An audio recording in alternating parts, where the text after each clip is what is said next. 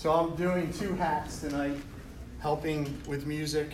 And it reminded me how much work the music team does to get ready for everything.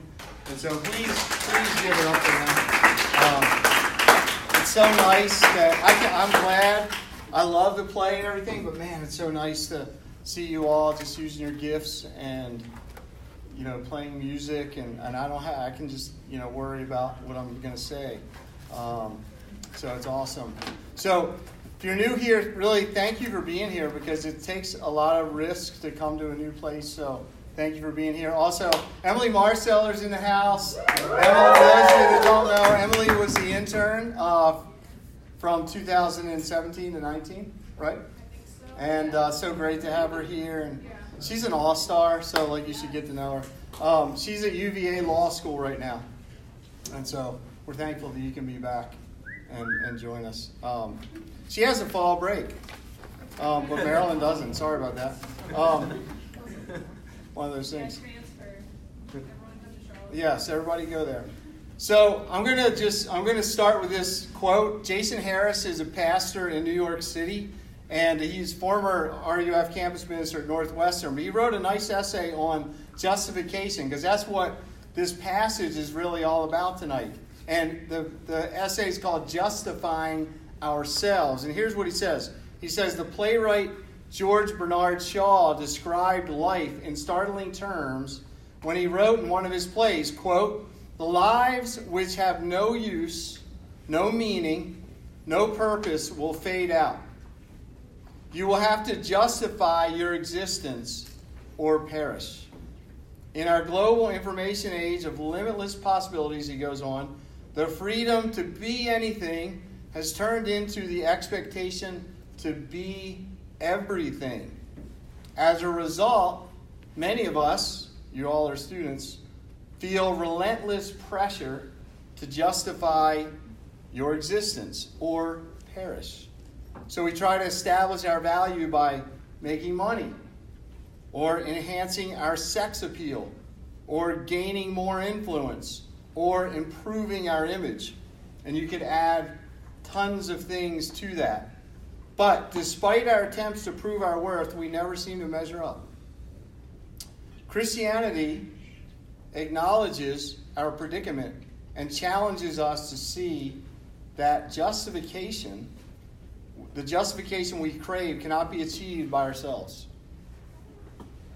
through our own efforts, but only be received from God as a gift.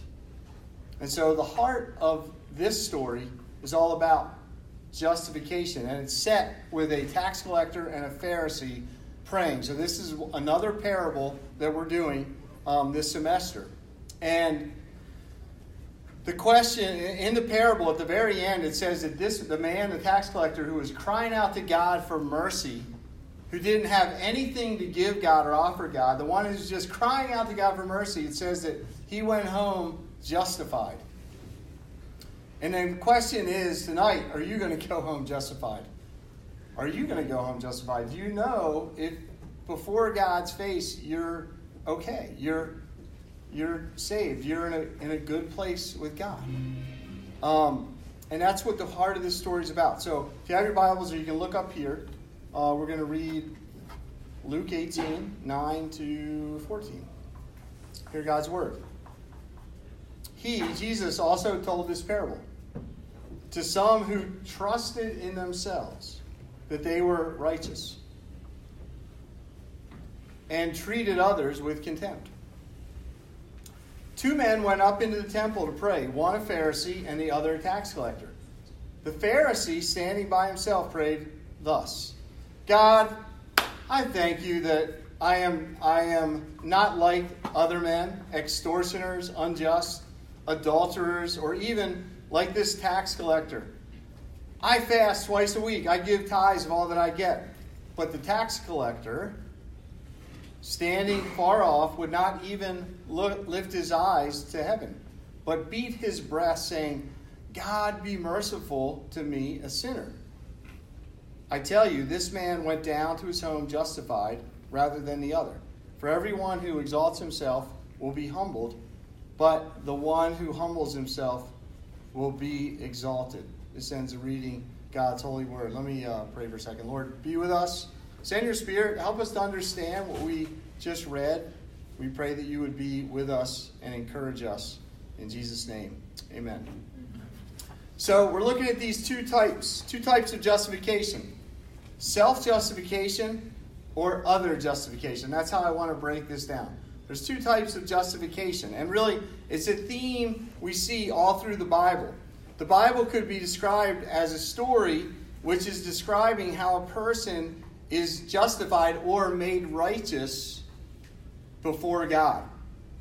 Ever since Genesis 3, going way back, there's been a problem. Adam and Eve in the garden sought ultimately to save themselves without God, to justify themselves by taking of the fruit and not accepting instead God's word and God's authority in their life, not trusting Him for their salvation, but instead trying to reach for salvation themselves. Okay, so this happens, and after that incident, everybody was forever changed. Our hearts were forever changed.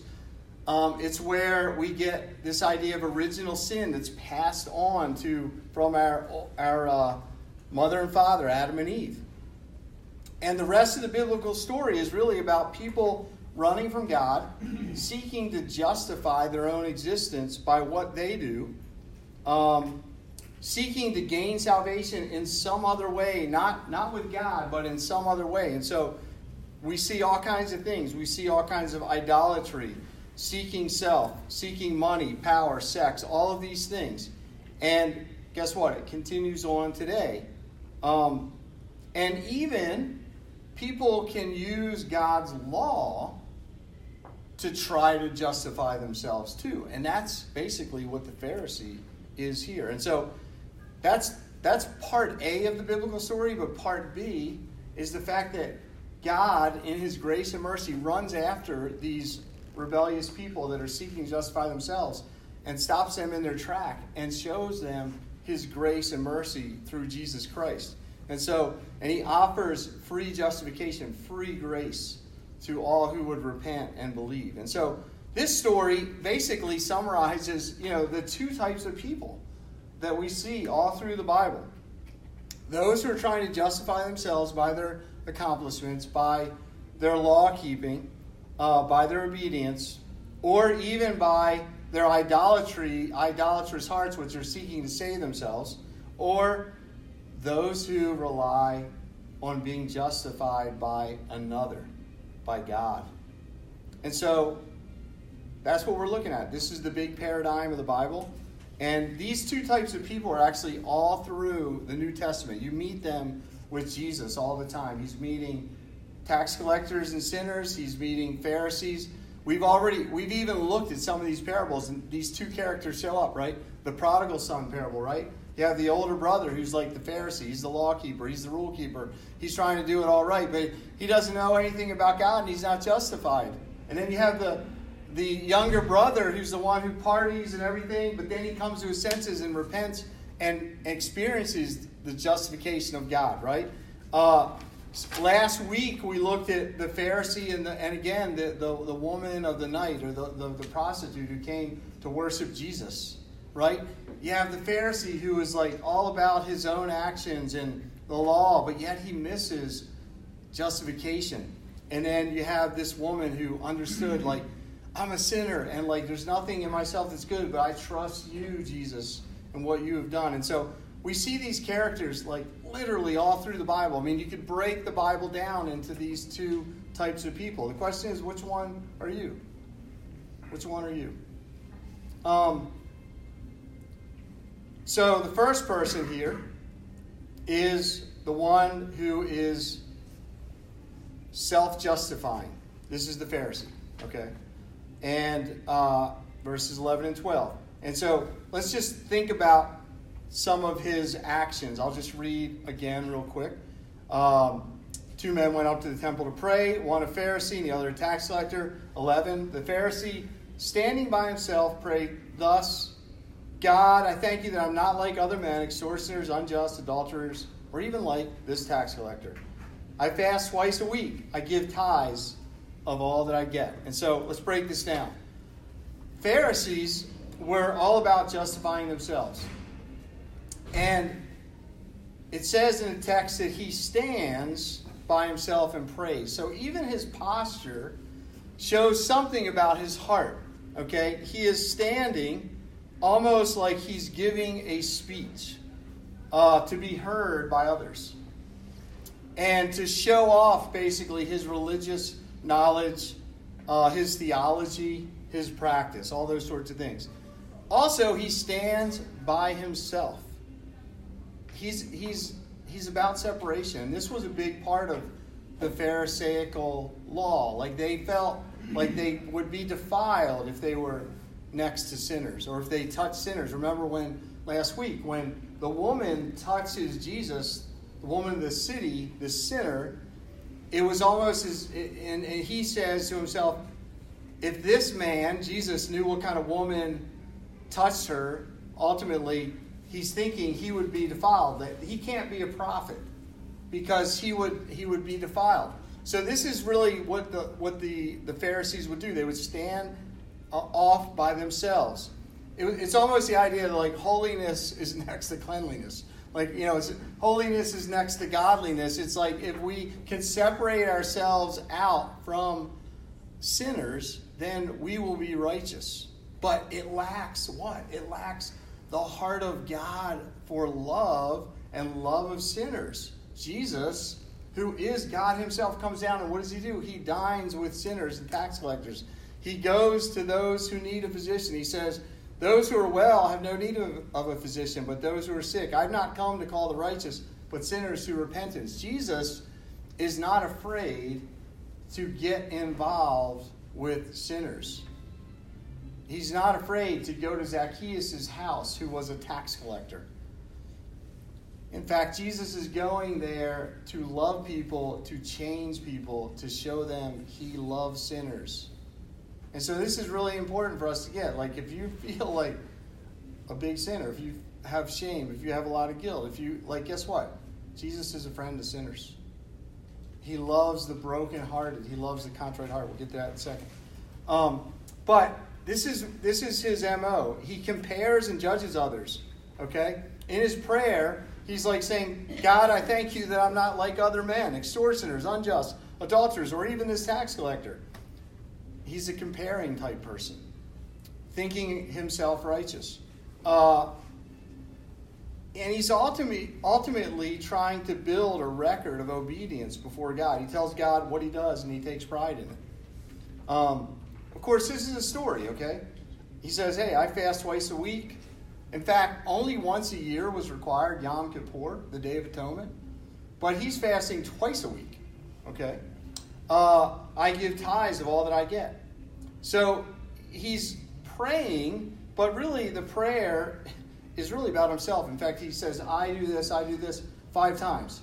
It's, God, look at me. Look at my resume. Like, I'm good. I got it all together. The prayer is really about himself. The prayer is not about giving glory to God. The prayer is about giving glory to the Pharisee. And, you might think, what's missing in this prayer? What is missing in this prayer? There's no sense of, there's no requests. There's no needs. There's, God, this is how I am. Like, I'm good. But the ultimate baseline foundation, essence of prayer is what? A cry of the heart to God. Saying like, I don't have what it takes. I am dependent upon you. I need you. I need your forgiveness. I need your love. I need your grace. Prayer is dependence. This guy is fine with himself. He prays as a show.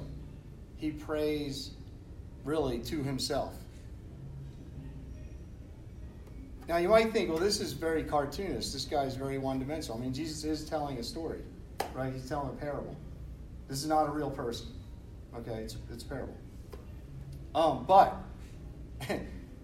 so you might think, this is cartoonish. This is one-dimensional. Like, ridiculously, overtly judgmental, self-righteous. There can't be anybody like this, right?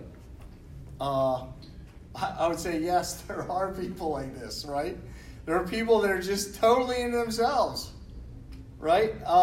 And then you have, as you read the rest of the Bible, we have the Apostle Paul, who became a believer, but he talks about in Philippians 3 his old life as a Pharisee, and it was very much like this. He was basically zealous as a Pharisee, obedient. It was all about his record. He was all about his heritage, his blood, his position, his zeal for the law of God. He was like the head, top of his class. He was doing things for God, but he didn't know anything about God. And all he's doing is trying to secure the tradition of the Pharisees and wipe out Jesus and wipe out the church. This is the Apostle Paul. That's what it looks like a few books later in the story. And the point of this parable is really that this is actually the nature of people's hearts. That all of us, we seek ourselves. Like Martin Luther said that the problem with man is the inward bent. That our hearts, the sinfulness of our hearts is that it's turned inside on ourselves. It's all about self. That this is the nature of our sin nature is ultimately about self. The inward bent of our hearts. Do you see that in your life? The other thing about this that's a danger and a warning as you think about the Pharisee, this is a person who's religious. This is a person who, if you saw him in the street, oh, that's a religious guy. He's a good person. That's a good person. He must be close to God. Okay? And what Jesus is trying to show here is that was just a show. And this should scare all of us. If you grew up in a church and if you grew up thinking you're good and you're not that bad, he's saying a person with biblical knowledge, theological knowledge, all the right answers can be their heart can be totally far away from God. That should scare us. It scares me to think about it. There's a place in the Gospels where Jesus is talking about the judgment. And these people are coming up to him and saying, Lord, Lord, we did all these things. We did we did these miracles. We cast out demons, etc., etc. And Jesus will say to them, I never knew you. Get away from me. It's like they were doing all these things for God, thinking that they really knew God and they were close to God. And Jesus at the end says, I never knew you. That is scary because in ministry, people in ministry like me, it's ministry can almost become it's my job. And I have to really watch it. No, I need to love Jesus. I need to repent. I need to daily feed on Jesus myself, because if I don't do that, my heart is going to grow cold, and then everything I'm doing here will be just going through the motions. That's death. That is death. You have to warm your heart with who Jesus is in the gospel every day. And so the Pharisees, it's really easy to become cold because I got the knowledge. I got everything. They call seminary cemetery. You go off to study theology and it's you actually just died because it was you have all this knowledge, but it's really easy your heart can be cold. And so this is a warning for all of you, growing up in the church and you know all the answers and everything, but do you know Jesus? Do you have the sense of your sin and that you need Jesus? And so, all right, closing this point, there was an old, do you guys know the comedian Jeff Foxworthy? Okay, one person. So he was he's actually on that show right now, about the comedians, trying to become comedians. He's the old redneck guy, but he had a whole skit on you might be a redneck if, and I have a book, and so I remember a couple of things, but I want to say you might be a Pharisee if, but his redneck jokes were such, they were and listen, I'm kind of a redneck, so I can say this. You might be a redneck if you cut your grass and find an old truck. You might be a redneck if you have more than one couch on your front porch. You might be a redneck if your porch collapses and kills 10 dogs. Okay, all right, sorry. That was a little gross, but so I want to turn this around and say you might be a Pharisee. You might be a Pharisee if you pray more about yourself than for God's glory and for others. If you're just asking God for things and like instead of for like God's glory and God's mission, like you might be a Pharisee. If you're building a record, you might be a Pharisee if you're building a record and comparing yourselves to others a lot. Like I'm better, or I'm smarter, or I know more theology. If like deep in your heart you're thinking that, like you might be a Pharisee. You might be a Pharisee if you've done service or mission trips and look down on others that haven't. And you're kind of keeping record of those accomplishments. We could go on. There's lots of different ways that we can let the things we've done or comparing others to be what we rely on. And that's not what the gospel is. So the second person is the tax collector. And this is the paradigm, or this is the other justification. There's two ways, right? Self-justification or justification by another. And that's who the tax collector shows us. He shows us humility.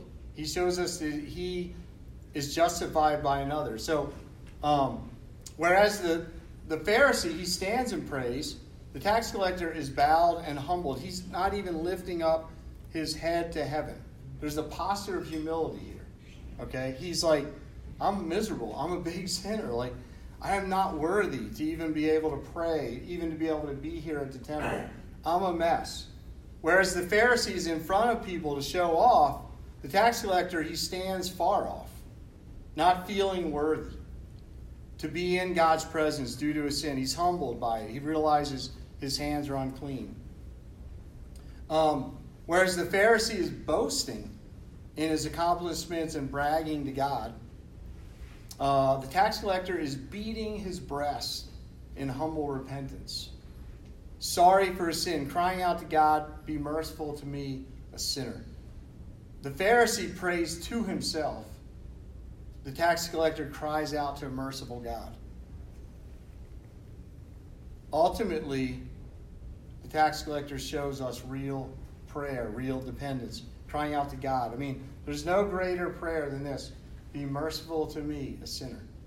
Be merciful to me, a sinner. And what is sin? I mean, what is that? What's this concept? Well, the tax collectors were known for their greed. They were known for stealing money. Zacchaeus, think of him. He was hated by the people. Why? Because they were basically in cahoots with the Roman government. They would take as much as they could from the Jewish community and take a lot of that for themselves and then give whatever was needed to Rome. But they could name their price. They were kind of like mob, like mini mob bosses in the community. People hated them. They were greedy. And so, for this guy, maybe that's what it is. But maybe it's whatever his money would get him into. Trouble, whatever money would produce in his heart in terms of ease of pleasure and different things. We don't know. It's a story.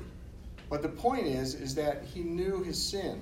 And for us, when we think of sin in the Bible, it's any lack of obedience to God's Ten Commandments, either in action or in thoughts, in motives, in words. A good summary is failing to love God with all your heart, mind, soul, and strength, and failing to love others. So, as a Christian, you're called to love God, love people, love your roommates, right? So, and it's really hard to do that, right? Well, guess why? Because you got the inward bent. You don't want to love people. You want to love yourself. And so, understanding your sin is the first part of then crying out to God in real need. And so another way to look at sin, it's a worship disorder. We said about idolatry. It's like trying to justify yourself with things, right? Instead of worshiping, honoring God, we worship, things our culture worships. Money, power, sex, grades, GPA, a relationship, romance, You put it in the box. Anything. The Washington Nationals winning the playoffs. That's amazing. Love it. Okay, but you can make sports your idol, right? You can make sports and I've done that, your thing, and you can be depressed for 5 days when your team loses, right? And that shouldn't be that way. So Here's how you know what your idols are. What are you really, really depressed or anxious about? That's probably a picture of what your idols are. What are you really, really sad about? When you don't get what you want, like how do you feel? Like that's a clue to like what your idols might be. Because Jesus wants to be in the center of your life. So the question is, how can you be saved? How can you be justified? Where is Jesus in this? Well, the Pharisee can be justified, just like this tax collector can be justified. And it's all about admitting that you are a sinner and that you are unrighteous, that even your best works are like dirty rags. In thought, word, and deed, your motives are messed up. You're self-centered. And so the parable gives us a blueprint of what we do. We say, God be merciful to me, a sinner. That's it. God be merciful to me, a sinner. Like, it's recognizing that you're looking to another person, God. He cries out to God. God be merciful to me, a sinner. Not self be merciful to me. You're crying out to the one who can give mercy. And ultimately, it's about Jesus. Because guess what? Jesus is telling this parable, and Jesus in Luke 18, guess what? He is on his way to Jerusalem. In fact, Jesus is on a journey basically through half the book of Luke. He is going to Jerusalem. Starts in chapter 9, he talks about in 13, talks about in 17. I'm on a journey, guys. I'm going to Jerusalem, and there I'm going to be handed over to the religious authorities. I am going to be flogged, and I am going to the cross. And on the third day, I'm going to rise again. So like Jesus knew exactly what his purpose was. His purpose is to be the Savior, not of this fake parable person, but of you and I. And he is the one that can justify us, because on the cross, Jesus takes all of our sin upon himself, and he pays the justice of God in his death, in his blood. And that's why we can be forgiven and why we can be justified. And there's an aspect of justification where God gives us all of his righteousness.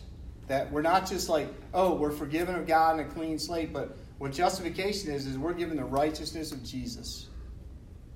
And that's why we can like praise God and like sing these songs. Like we're going to sing another song here in a second. But that's the question. Like, are you trusting yourself or are you trusting another?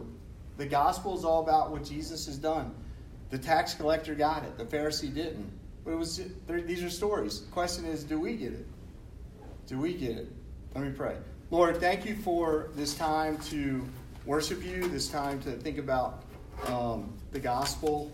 And I pray for myself and I pray for my friends that we would know your grace and mercy, and we would be justified. We'd go home justified, rejoicing, knowing that you're our Savior and that we're secure in you. In Jesus' name we pray. Amen. Okay, we are going to stand and sing a song to close.